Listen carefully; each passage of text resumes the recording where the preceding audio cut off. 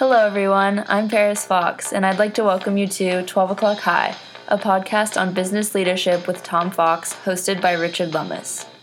This is Tom Fox. This begins a special three-part episode that Richard Lummis and I do on President Harry Truman, General Douglas MacArthur, and Truman's sacking of MacArthur during the Korean War.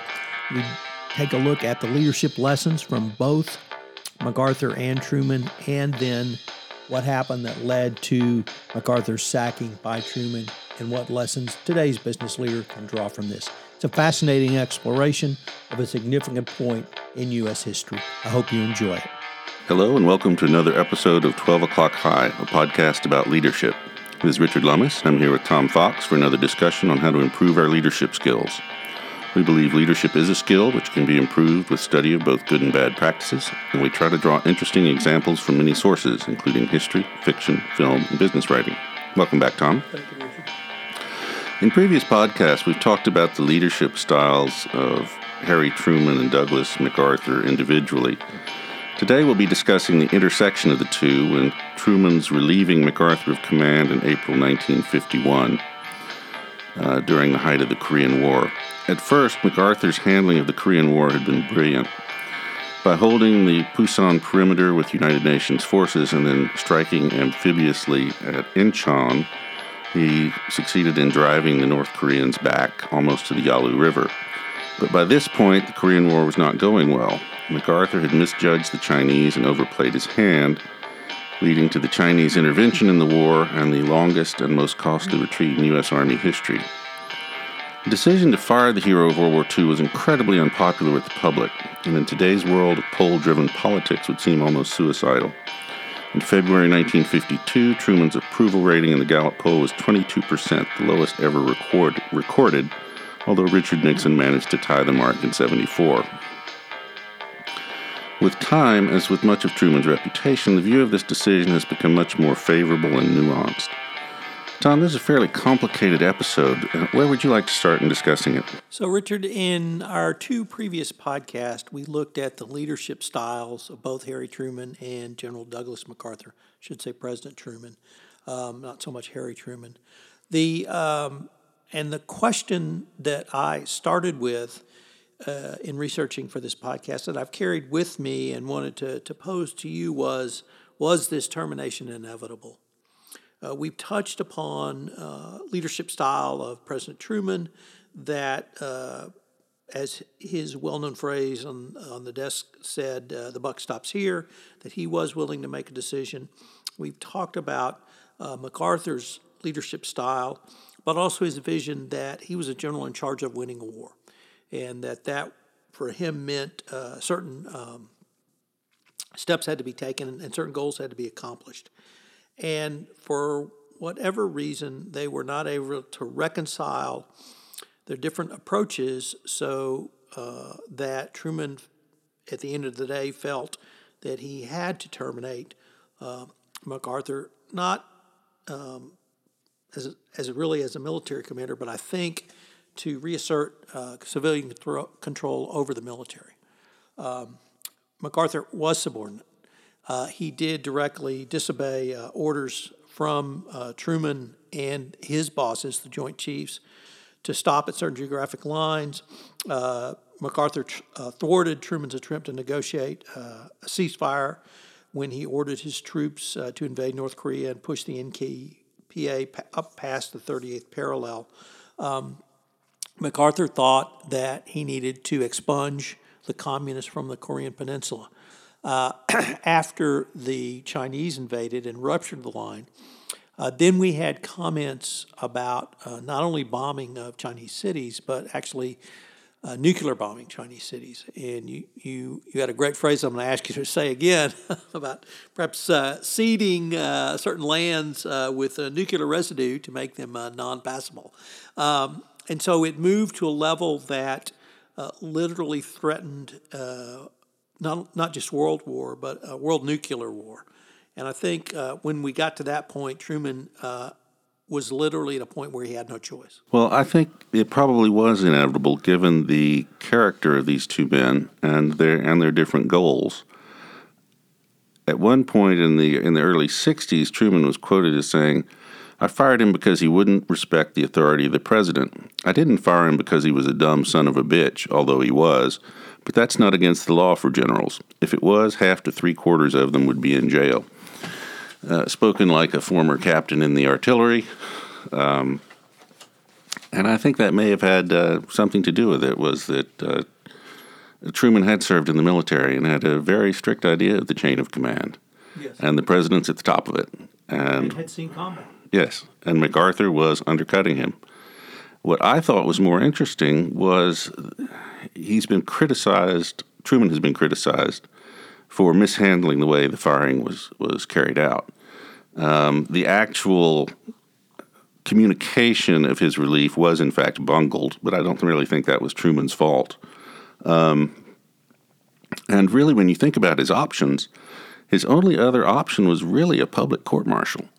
And I don't think that was a better choice. I have to agree with you wholeheartedly on that. That would have unleashed forces in the United States, required us to air incredibly dirty laundry, perhaps given away military or other top secrets, and polarized the U.S. population in a way that it had not had to go through at that point for some time. The other thing is,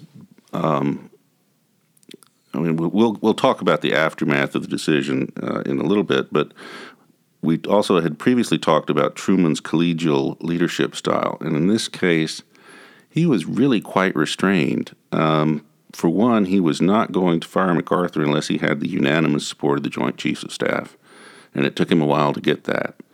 Although at the end, there was general agreement with George Marshall that he actually should have been fired 2 years ago. But I thought that was very interesting that Truman was actually quite restrained in accepting these acts of disobedience by MacArthur. So the decision was made, the termination was made. The fallout at the time appeared to be huge. There was a very famous congressional appearance where MacArthur ended with, "Old soldiers do not die, they simply fade away." As you noted in a previous podcast, he went out on a tour. There were thoughts or pressures for him to run for president, but he did fade away, and faded away quite quickly. And I think to both his surprise and the surprise of certain members of the Republican Party, he faded away much more quickly than they wanted, and was wholly unsuccessful in any political attempts to successfully become a candidate in the Republican Party for the presidency. So really after that, he did fade away. Truman was able to reassert the clear provenance that political control over the military, and it led to, as you noted, the just a drop but abysmal ratings in Truman's popularity. Truman, although he could have stood for re-election in 1952, certainly understood he had no chance of being re-elected, and wisely did not subject to the country to that going forward.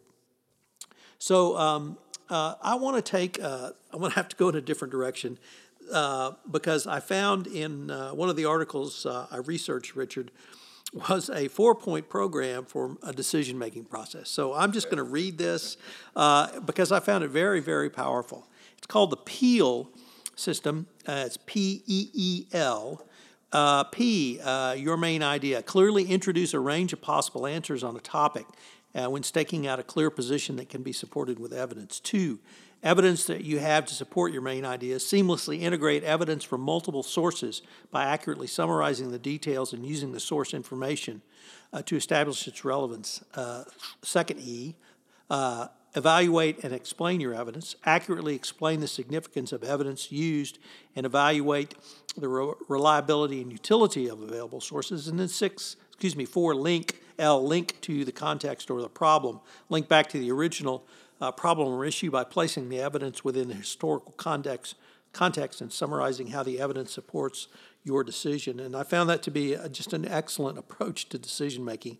I stumbled on that as a teaching plan, and I just had to throw that in. But there was one other area that I wanted to take us, Richard. because this is a well-known tale, I think, in American political history. After this decision was something called the Banning Letter.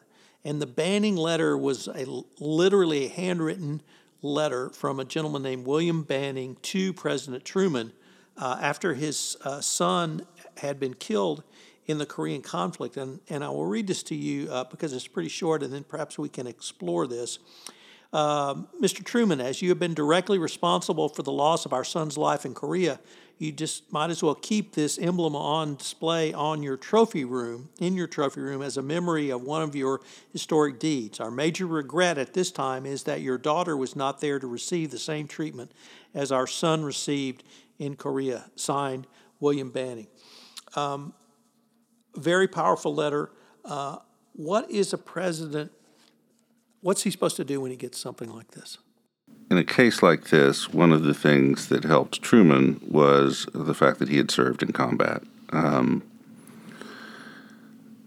The death of a young man in combat is a horrible thing, and Truman often said that the hardest decision he had to make in his presidency was not dropping the atomic bomb or the Marshall Plan or one of his other famous decisions. It was whether or not to enter the Korean War. And we talked about how he never suffered too much introspection about his decisions, but I think he spent a lot of time worrying about that one. I would agree with that, and I really want to pick up on the point you have now made several times, which is he had served in combat. And that is not something that our current political generation has. George W. Bush was our last president who even served in the military. But before that, I think we go back to his father for the last president who had served in combat. And people who have served in combat, I think, have a very different perspective. They understand what it means to send young men to their death and now young women to their death, or at least put them in harm's way. And that is a recognized task of a military leader. It's not pleasant, but it's something that an officer accepts that responsibility when they become an officer, and hopefully they receive training on how to do this. I found it incredibly interesting. We hinted at or just touched upon some of Truman's military experience at the end of World War I in our podcast on his presidency and how that informed his presidency. And I think you're absolutely right, this is a continuation of how he viewed the decisions he had to make, how he viewed his role as the commander-in-chief, and how he understood that his decisions had actual consequences to put men and women in harm's way. Well, and he remained close to the troops that had served under him for the rest of their lives, Yes. which I think indicates to an extent how seriously he took that responsibility. Richard, in a previous podcast on President Truman, we explored the decision to drop the atomic bomb. This decision certainly cannot be, or at least I would not categorize it in the same or put it in the same category, but the political consequences and certainly the political cost to Truman was extraordinarily high. Yet he made this decision. How, in the business world, if you have to make an unpopular decision, kind of what would lead one to get to the point where they would at least make that decision? Well, in this case, I think the very strong moral compass that Truman had and his conviction that the world could not afford a World War III, and especially not a nuclear World War III, and that he was going to do whatever it took that was within his power to avoid that. Your initial question was what to do if you receive a letter like Banning. And I don't know. Truman obviously kept the letter, and I'm sure he referred to it on occasion. But I don't know that you can respond properly to something like that. So in terms of the lessons learned for the business leader from this, I really struggled with that question. On Truman's behalf, I think decisiveness when you do have to make a decision, but the steps that Truman took up to the termination, including the famous meeting in Hawaii, where he actually went to Hawaii and met had a rendezvous with MacArthur. They were not able to reconcile their differences, or at least MacArthur didn't change the way he was acting after their rendezvous. I think that was probably, in my mind, the death knell of the relationship, and that led directly to the termination of MacArthur. But you pointed out the unanimity of the Joint Chiefs. That was actually made clear in the William Manchester book, that MacArthur had lost his bosses, the Joint Chiefs, because of his actions. Certainly he had lost Marshall, if he ever had Marshall, but certainly 2 years before, Marshall would not countenance that kind of insubordination as a leader. And Truman took the step that he thought was necessary to end the war. The war did end. It ended by ceasefire. There's still no treaty, as we all know, between the United States or South Korea and North Korea. So was the decision the right one, I guess, is what we need to perhaps end with? I think it was the right one, and I initially thought that business leaders are never faced with this momentous a decision, but of course they are. Every now and then, the general manager of a sports team is faced with misbehavior by a star player, and frequently CEOs are faced with misbehavior by some of their subordinates. Certainly you see that in the compliance realm. But you see it in other areas as well, and terminating an apparent star is going to be costly to you and your career politically.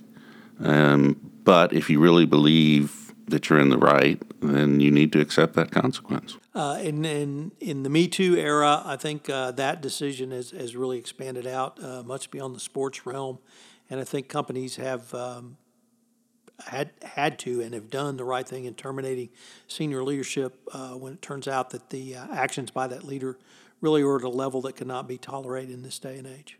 Well, I'd draw a distinction there. They tolerated it for a long time. Yes.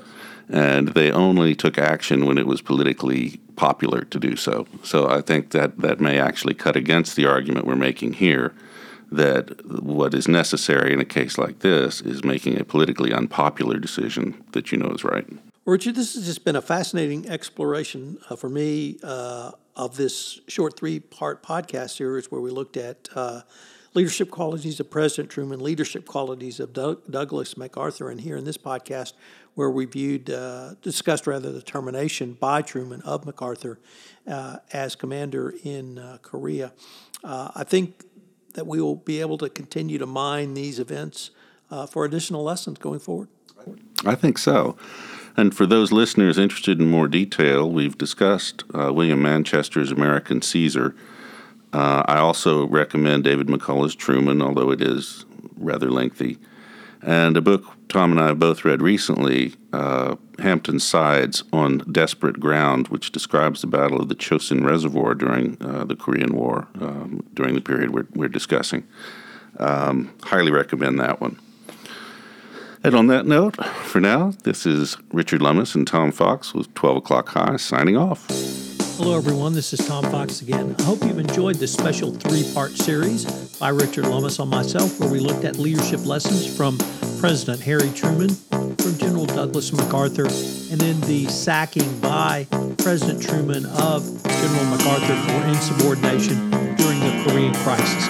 It's been a fascinating exploration of leadership under pressure, and how 2 very different leadership styles can both succeed extraordinarily well, and in the case of MacArthur, extraordinarily badly, which led to his termination by President Truman. I hope you'll join Richard and I again for another episode of 12 O'Clock High, a podcast on business leadership. 12 O'Clock High is a part of the Compliance Podcast Network and now part of C-Suite Radio.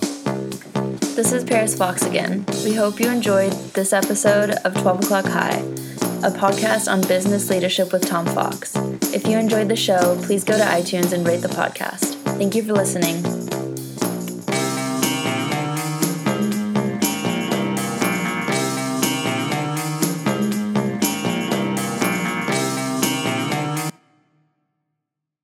This podcast is a part of the C-Suite Radio Network. For more top business podcasts, visit c-suiteradio.com.